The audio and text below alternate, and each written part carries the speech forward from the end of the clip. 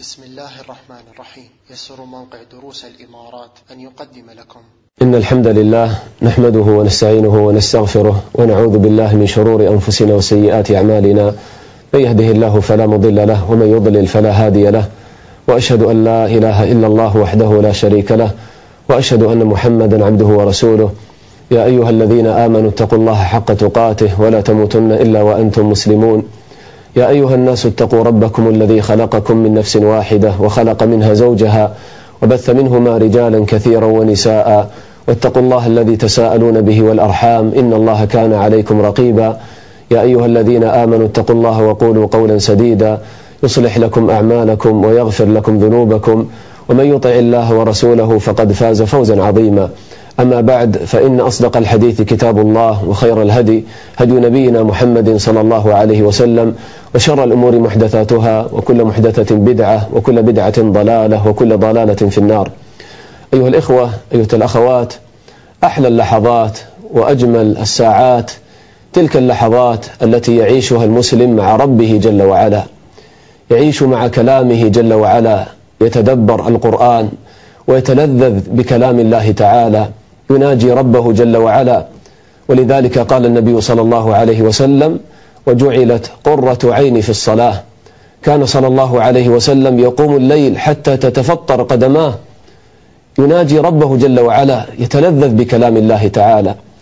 قام عباد بن بشر رضي الله عنه يوما يحرس جيش المسلمين، فلما كان رضي الله عنه في سكون الليل تشوقت نفسه لمناجاة ربه جل وعلا، فقام يصلي يقوم بالقرآن، فرآه أحد المشركين من بعيد فرماه بسهم فأصاب جسده، فانتزع السهم وأكمل الصلاة والدم ينزف منه، ثم رماه بسهم ثان فأكمل قراءته، ثم رماه بسهم ثالث فانتزعه وأكمل صلاته. فلما استيقظ أخوه المهاجر قال له: ألا أيقظتني؟ فقال رضي الله عنه: إني كنت أقرأ سورة من القرآن فلم أحب أن أقطعها. سبحان الله، يتقطع جسده ولا يحب أن يقطع مناجاته لله تعالى، لا إله إلا الله، لا يحب أن يقطع مناجاته لربه جل وعلا، يتلذذ بهذه المناجاة.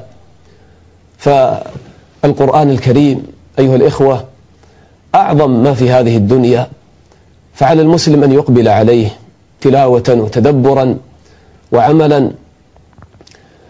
أتدرون الإخوة ما هي أمنية الإمام ابن تيمية رحمه الله تعالى في آخر حياته؟ لما كان في سجن القلعة قال رحمه الله: وفي هذه المرة فتح علي من معاني القرآن بأشياء كثيرة. قال: وندمت على تضييع أكثر أوقاتي في غير معاني القرآن، مع أنه أخرج لنا هذه المؤلفات العظيمة. فهكذا أيها الإخوة القرآن بحر عظيم، هكذا القرآن الإخوة ينبوع من ينابيع الإيمان والخير والهدى والنور. الله تعالى يقول: يا أيها الناس قد جاءتكم موعظة من ربكم وشفاء لما في الصدور وهدى ورحمة للمؤمنين. قل بفضل الله وبرحمته فبذلك فليفرحوا هو خير مما يجمعون. عمر رضي الله عنه لما جيء له بخراج العراق وأموالها قال له مولاه، وهو يرى كثرة الأموال وكثرة الإبل، قال له مولاه: يا أمير المؤمنين، هذا والله هو فضل الله ورحمته. فقال عمر رضي الله عنه: كذبت، فضل الله ورحمته القرآن. ثم تلا هذه الآية: قل بفضل الله وبرحمته بالقرآن فبذلك فليفرحوا هو خير مما يجمعون وهذا مما يجمعون. أيها الإخوة، سنعيش هذه الحلقات إن شاء الله مع كتاب ربنا جل وعلا، نتدارس القرآن، وهذه المجالس هي أعظم المجالس في الدنيا وخير المجالس، كما قال النبي صلى الله عليه وسلم: وما اجتمع قوم في بيت من بيوت الله يتلون كتاب الله ويتدارسونه بينهم إلا نزلت عليهم السكينة وغشيتهم الرحمة وحفتهم الملائكة وذكرهم الله في من عنده. هذا القرآن الإخوة نعمة عظيمة. إذا كان ربنا جل وعلا حمد نفسه على نعمة إنزال القرآن، فقال: الحمد لله الذي أنزل على عبده الكتاب ولم يجعل له عوجا. لما افتتح النعم في سورة النعم في سورة النحل التي ذكر الله تعالى فيها كثيرا من النعم، افتتح هذه النعم بماذا؟ افتتحها بنعمة القرآن، كما قال الله تعالى: أتى أمر الله فلا تستعجلوه سبحانه وتعالى عما يشركون، ينزل الملائكة بالروح من أمره على من يشاء من عباده أن أنذروا أنه لا إله إلا أنا فاتقون. ينزل الملائكة بالروح، هذا القرآن هو الروح، أعظم نعمة، كما قال الله تعالى لنبيه صلى الله عليه وسلم: وكذلك أوحينا إليك روحا من أمرنا ما كنت تدري ما الكتاب ولا الإيمان ولكن جعلناه نورا نهدي به من نشاء من عبادنا وإنك لتهدي إلى صراط مستقيم. ماذا نريد؟ القرآن الإخوة هو روحنا وهو النور، روح تحيا به في هذه الدنيا، وإذا حييت بهذا القرآن ماذا بقي؟ بقي أن يكون لك نور تمشي به إلى صراط مستقيم، في صراط مستقيم تسير به إلى ربك جل وعلا. فهذا القرآن الإخوة هو روحنا، هو سعادتنا في هذه الدنيا، كما قال النبي صلى الله عليه وسلم لرجل طلب منه الوصية فقال: عليك بالقرآن، بذكر الله وتلاوة القرآن، فإنه روحك في الأرض وذكرك في السماء، أو كما قال النبي صلى الله عليه وسلم. والله الإخوة ما نذوق طعم السعادة والطمأنينة الحقيقية إلا بالإقبال على القرآن وتدبر القرآن، كما قال الله تعالى: ألا بذكر الله تطمئن القلوب. ولذلك النبي صلى الله عليه وسلم كان يدعو ويقول: اللهم اجعل القرآن العظيم ربيع قلبي ونور صدري. والله هذه المشاكل التي تكون في العالم من المشاكل الاجتماعية والأخلاقية والنكبات الاقتصادية وهذه الجرائم والظلم والعدوان، بل حتى الضيق والهم الذي يشعر به بعض الناس، بل حتى الخلافات في البيوت وبين الأزواج ومشاكل الأولاد، كل هذا الإخوة إنما يأتي بسبب إعراض الناس عن كتاب الله تعالى، عن هذا الروح وعن هذا المنهج العظيم، كما قال الله تعالى: فإما يأتينكم مني هدى فمن اتبع هداي فلا يضل ولا يشقى ومن أعرض عن ذكري فإن له معيشة ضنكا ونحشره يوم القيامة أعمى. يقول ابن عباس رضي الله عنهما: تكفل الله لمن قرأ القرآن وعمل بما فيه أن لا يضل في الدنيا ولا يشقى في الآخرة. وهذا كما قال النبي صلى الله عليه وسلم، يقول: أبشروا فإن هذا القرآن طرفه بيد الله وطرفه بأيديكم فتمسكوا به فإنكم لن تهلكوا ولن تضلوا بعده أبدا بهذا القرآن. قد جاءكم من الله نور وكتاب مبين يهدي به الله من اتبع رضوانه سبل السلام ويخرجهم من الظلمات إلى النور بإذنه ويهديهم إلى صراط مستقيم. هذا القرآن الإخوة هو نجاتنا وهو عزنا في الحقيقة. إذا أردنا العز والتمكين والسعادة في الدنيا والآخرة فعلينا بهذا القرآن. الآن الناس للأسف يبحثون عن الطريق الأقوم لتقويم العالم وللإصلاح وللعز والتمكين. من الناس من يشتغل بأمور السياسة وتحليل أخبار العدو وكذا وكذا، ومن الناس من ينشغل والعياذ بالله هؤلاء الفرق الضالة بالتفجيرات والاغتيالات وهذه القلاقل في المجتمعات. وتأملوا إلى هذا الكلام الجميل في كتاب ربنا للنبي صلى الله عليه وسلم، منهج في الدعوة إلى الله تعالى، منهج في الإصلاح. يقول الله تعالى لنبيه: فإما نذهبن بك فإنا منهم منتقمون أو نرينك الذي وعدناهم فإنا عليهم مقتدرون. فالله تعالى لا بد أن ينصر هذا الدين. ما واجبنا الإخوة؟ قال الله تعالى: فاستمسك بالذي أوحي إليك، تمسك بهذا القرآن، فاستمسك بالذي أوحي إليك إنك على صراط مستقيم وإنه لذكر لك ولقومك وسوف تسألون. قال ابن عباس: ذكر لك ولقومك يعني شرف لك ولقومك، بهذا القرآن نسعد. عمر رضي الله عنه التقى ذات يوم بأميره على مكة، فقال عمر رضي الله عنه: من استخلفت على أهل الوادي؟ فقال: ابن أبزة. قال: ومن ابن أبزة هذا؟ من ابن أبزة؟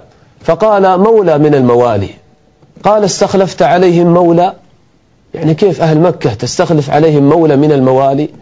فقال هذا الأمير، قال يا أمير المؤمنين إنه هذا ابن أبزة إنه قارئ للقرآن، إنه قارئ لكتاب الله وعالم بالفرائض.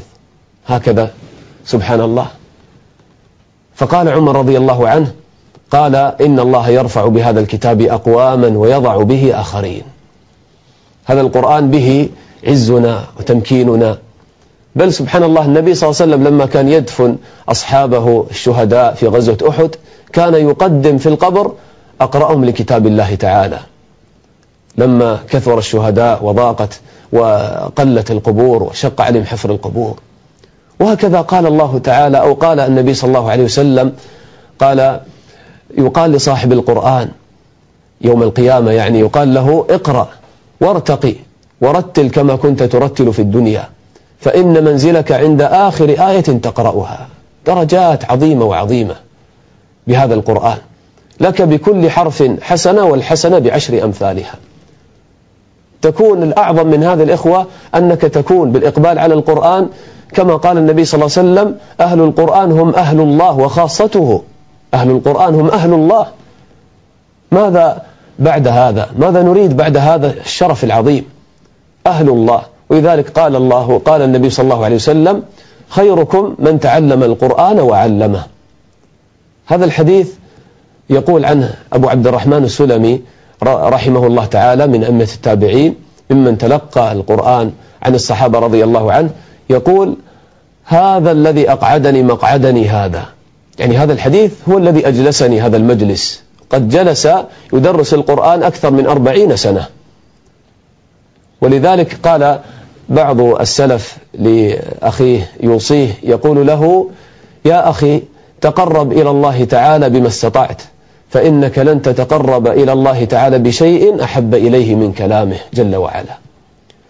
أيها الإخوة، إذا أردنا أن نفوز بهذه الأجور العظيمة، إذا أردنا أن نتلذذ بالقرآن وأن نحصل على بركات القرآن ورحمات القرآن، فعلينا أن لا نقتصر على تلاوة القرآن، بل علينا أن نحقق المقصد الذي نزل من أجله القرآن، كما قال ربنا جل وعلا كتاب أنزلناه إليك مبارك ليدبروا آياته وليتذكر أولو الألباب.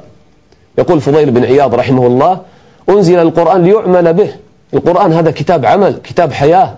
قال فاتخذ الناس قراءته عملا، فاتخذ الناس قراءته عملا، فقط أكثروا من قراءته وتركوا تدبر القرآن والعمل بما في القرآن. الله تعالى يقول ليدبروا آياته، ثم بعد التدبر يأتي التذكر والعمل بما في القرآن.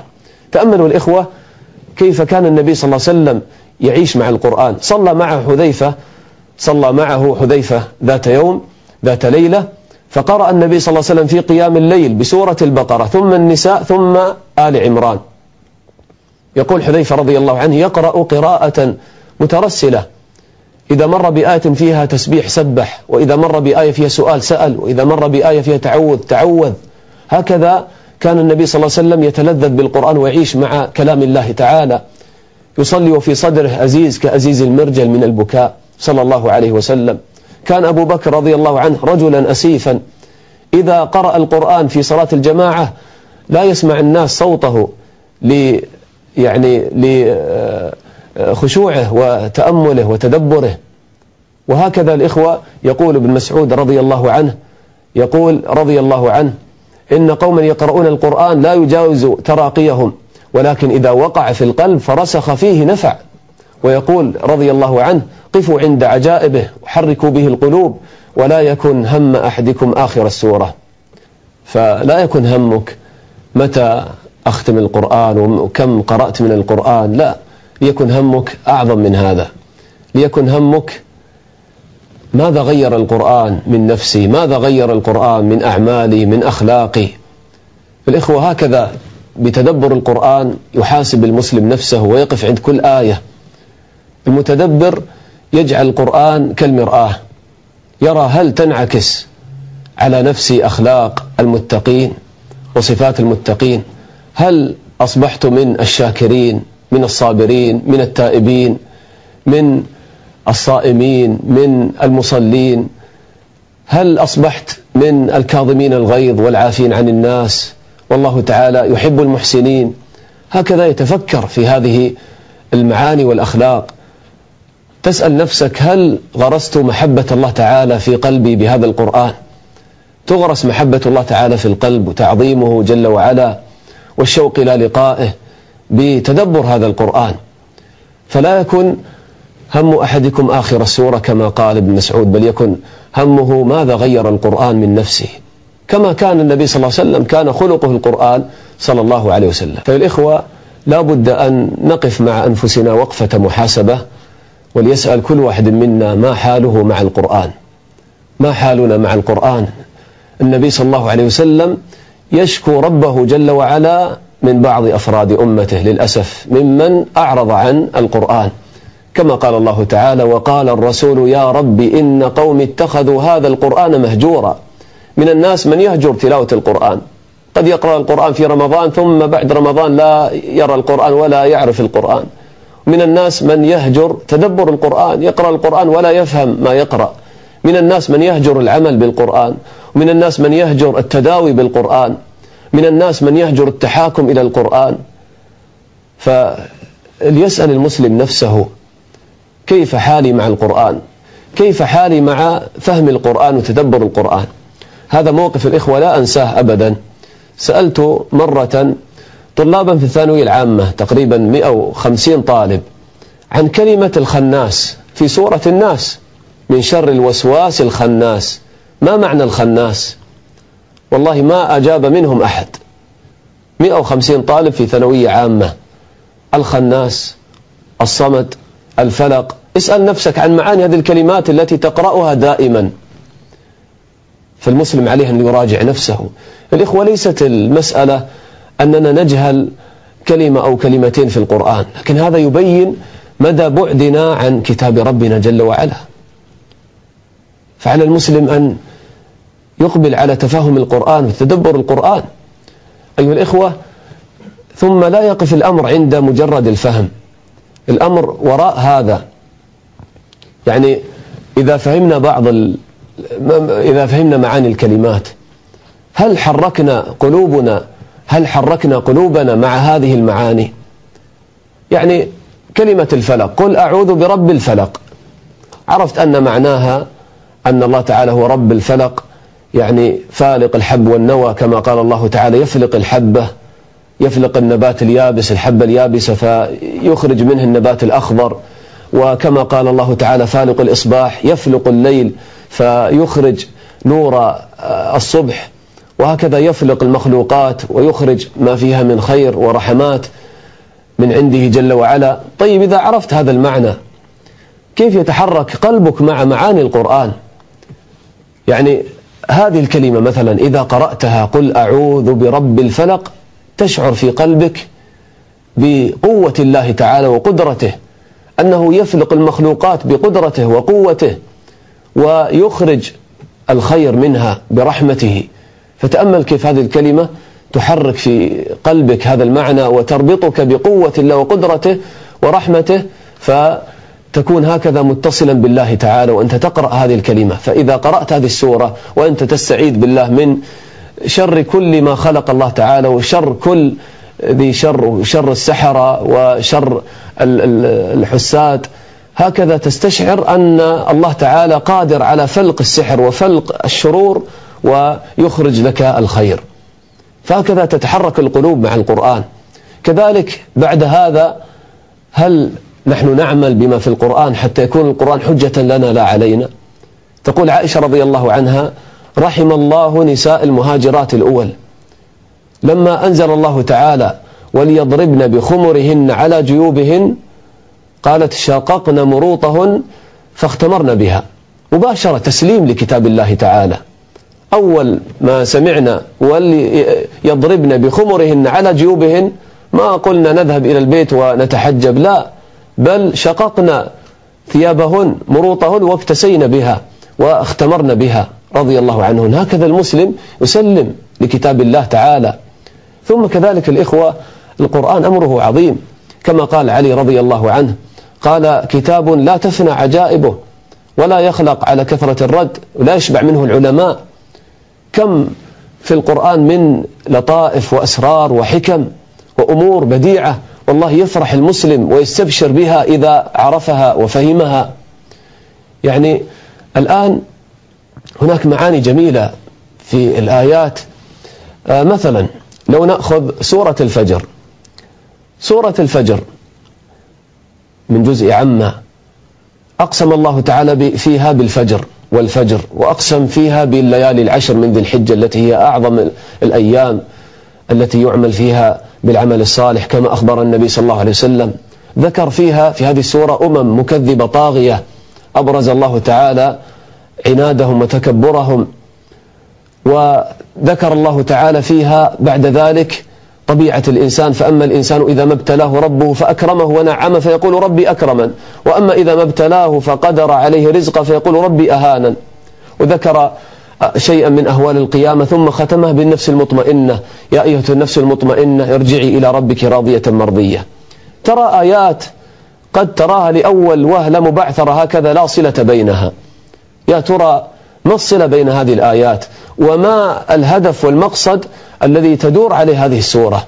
كل سورة في القرآن إخوة لها مقصد، وهذا من جمال القرآن وروعته، لها مقصد، وتتجمع الآيات وتتناسق في تقرير هذا المقصد وهذا الموضوع في كل سورة. بل كل سورة مترابطة بما قبلها وبما بعدها، بل كل آية مترابطة بما قبلها وبما بعدها في القرآن، كالعقد المنظوم. هذا القرآن فيه يعني هذه المعاني اللطيفة، كم نجهل من هذه المعاني. وأيضا يعني لو نتعرف على ما يتعلق بالإعجاز العلمي في القرآن الذي اكتشف العلماء اليوم منه الشيء الكثير، والذي يزيد المؤمن إيمانا ونورا، كما مثلا يذكرون في قول الله تعالى: أو كظلمات في بحر لجي يغشاه موج من فوقه موج. موج من فوقه موج. من الذي أخبر النبي صلى الله عليه وسلم عن هذه الأمواج في قاع المحيطات والبحار؟ موج من فوقه موج. اليوم العلماء لما صوروا بالأقمار الصناعية المحيطات اكتشفوا هذا الشيء، أن في قاع المحيطات أمواج متراكمة بعضها فوق بعض، والقرآن سبق إلى هذا. هناك إعجاز عددي في القرآن شيء باهر سبحان الله، يعني تقشعر منه الجلود وتتعجب منه العقول. كلمة الدنيا تذكر في القرآن بنفس العدد الذي تذكر فيه كلمة الآخرة، تناسق بديع. تجد مثلا سورة قاف تقرر البعث في القرآن، وعدد آيات هذه السورة 45 آية، وتجد كلمة البعث في القرآن كله من أوله إلى آخره بهذا العدد تماما، 45 مرة تذكر هذه الكلمة. فسبحان الله، ما هذه الروعة والدقة. وهكذا أعداد آيات سور القرآن لا شك أنها لحكمة، وهذا سيأتي معنا إن شاء الله في تفسير القرآن. وهكذا الإخوة الإعجاز البلاغي والبياني، هذا القرآن بلسان عربي مبين. فهكذا يعني المسلم يتأمل ويتفكر في نواحي مختلفة في القرآن. ولذلك الله تعالى أمرنا بتدبر القرآن. تأملوا حتى في هذه الكلمة، الله تعالى ما قال يعني أفلا يتفكرون في القرآن ولا يتأملون، قال أفلا يتدبرون القرآن، وقال يدبروا آياته. كلمة دبر في اللغة تدل على آخر الشيء، والخلف يعني تقول دبر الدابة يعني مؤخرتها. وكما قال الله تعالى: فقطع دابر القوم الذين ظلموا، يعني أهلكهم الله تعالى حتى أهلك آخرهم ولم يترك منهم أحدا. وكذلك تقول التدبير، تدبير الأمور، يعني تدرس الأمر وتخطط لهذا الأمر وتنظر إلى عواقب الأمر ونهايات الأمر، ماذا سيكون الحال بعد 10 سنوات، بعد 20 سنة. هذا تخطيط وتدبير يسمى تدبيرا. كذلك تدبر القرآن، لا تنظر فقط إلى المعاني الظاهرة، بل تنظر إلى ما خلف السطور من معاني، تنظر إلى النهايات والمقاصد، تنظر إلى هذه الحكم والأسرار في كتاب الله تعالى من مقاصد السور وترابط الآيات والمعاني الإيمانية والدروس يعني والعبر الإيمانية التي تربطنا بالله وترجعنا بعد ذلك إلى توحيد الله وعبادة الله تعالى حتى نعبد الله تعالى حق عبادته بهذا القرآن العظيم الذي يوصلنا إلى ربنا جل وعلا. هذا الإخوة كله أيضا مع يعني هذه المعاني ما تخرج من القواعد العامة في التفسير، من تفسير القرآن بالقرآن، هذه أحسن طريقة لتفسير القرآن، وتفسير القرآن بسنة النبي صلى الله عليه وسلم وبآثار الصحابة رضي الله عنهم وبآثار التابعين رحمهم الله تعالى، فهم أعلم الناس بالقرآن، أعلم هذه الأمة بكتاب الله تعالى. ولذلك يعني النبي صلى الله عليه وسلم دعا لابن عباس فقال اللهم قال فقهه في الدين وعلمه التأويل. يقول ابن مسعود رضي الله عنه يقول رضي الله عنه والذي لا إله غيره ما من آية أنزلت في كتاب الله إلا وأنا أعلم في من نزلت وأين أنزلت، ولو أعلم أحدا أعلم مني بكتاب الله تعالى تبلغه المطايا لأتيته. ومجاهد رحمه الله تلميذ ابن عباس يقول عرضت القرآن على ابن عباس 3 عرضات أوقفه عند كل آية أسأله عنها.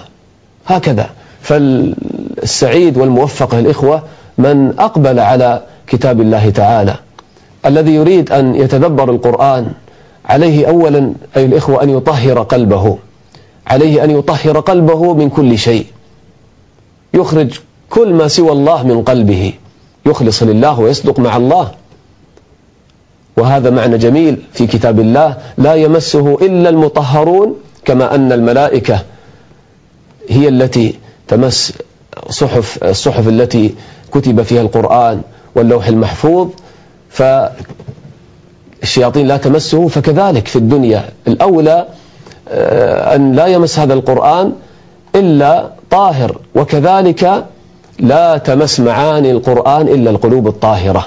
وذلك يقول سفيان الثوري رحمه الله يقول لا يجتمع حب الحطام وفهم القرآن في قلب مؤمن أبدا. فلا بد أولا من الإخلاص، تصفية القلب من المعاصي والذنوب. إذا أذنب العبد ذنبا نكت في قلب نكتة سوداء، فكيف سيدخل هذا النور وهذا القرآن في قلبه؟ ثم أيضا الإخوة علينا أن نملأ قلوبنا بالإيمان، بالمعرفة بعظمة القرآن، وأن ابتداء قبل أن نسمع القرآن ننوي أننا إذا سمعنا شيئا نعمل به مباشرة، نسلم أمرنا إلى الله تعالى. وهذا هو سر الانتفاع بالقرآن، كما قال ابن عمر رضي الله عنه يقول لقد عشت برهة من دهري وإن أحدنا يؤتى الإيمان قبل القرآن. كيف يؤتى الإيمان قبل القرآن؟ يعني يكون في قلب إيمان وخوف وتقوى. قال فتنزل السورة على رسول الله صلى الله عليه وسلم فنتعلم حلالها وحرامها وما ينبغي أن نقف عنده منها، كما قال الله تعالى وإذا ما أنزلت سورة فمنهم من يقول أيكم زادته هذه إيمانا فأما الذين آمنوا فزادتهم إيمانا وهم يستبشرون. فأما الذين آمنوا من في قلوبهم إيمان وخوف فيزدادون إيمانا بهذا القرآن. ثم قال ابن عمر قال ثم رأيت رجالا يؤتى أحدهم القرآن قبل الإيمان، يعني يقرأ القرآن وقلبه خاو من معاني الإيمان والخوف من الله والتقوى. قال فيقرأه من فاتحته إلى خاتمته فلا يعرف أوامره ولا نواهيه، ينثره نثر الدقل. هكذا. وأيضا علينا الإخوة مع القرآن أن نكون على تقوى وأن نتزود من زاد العبادة لله تعالى. فهذا القرآن الله تعالى يفتح لنا من معانيه أيضا بالإقبال على عبادته. إذا أقبلنا على عبادة الله، تأملوا النبي صلى الله عليه وسلم في مكة كيف أنزل الله تعالى عليه من أوائل الآيات التي أنزلها حتى يكون مهيئا للقرآن. قال يا أيها المزمل قم الليل إلا قليلا نصفه أو انقص منه قليلا أو زد عليه ورتل القرآن ترتيلا. لماذا هذا القيام؟ إنا سنلقي عليك قولا ثقيلا، تكون مهيئا القيام بهذا القرآن وتفهم القرآن والدعوة للقرآن مع التقوى والعمل الصالح والعبادة، كذلك بالعلم النافع. كل العلوم في الحقيقة تخدم القرآن، علم الحديث والمصطلح وأصول الفقه والفقه ويعني السيرة النبوية، حتى العلوم الحديثة كلها في النهاية تخدم القرآن. سنريهم آياتنا في الآفاق وفي أنفسهم حتى يتبين لهم أنه الحق.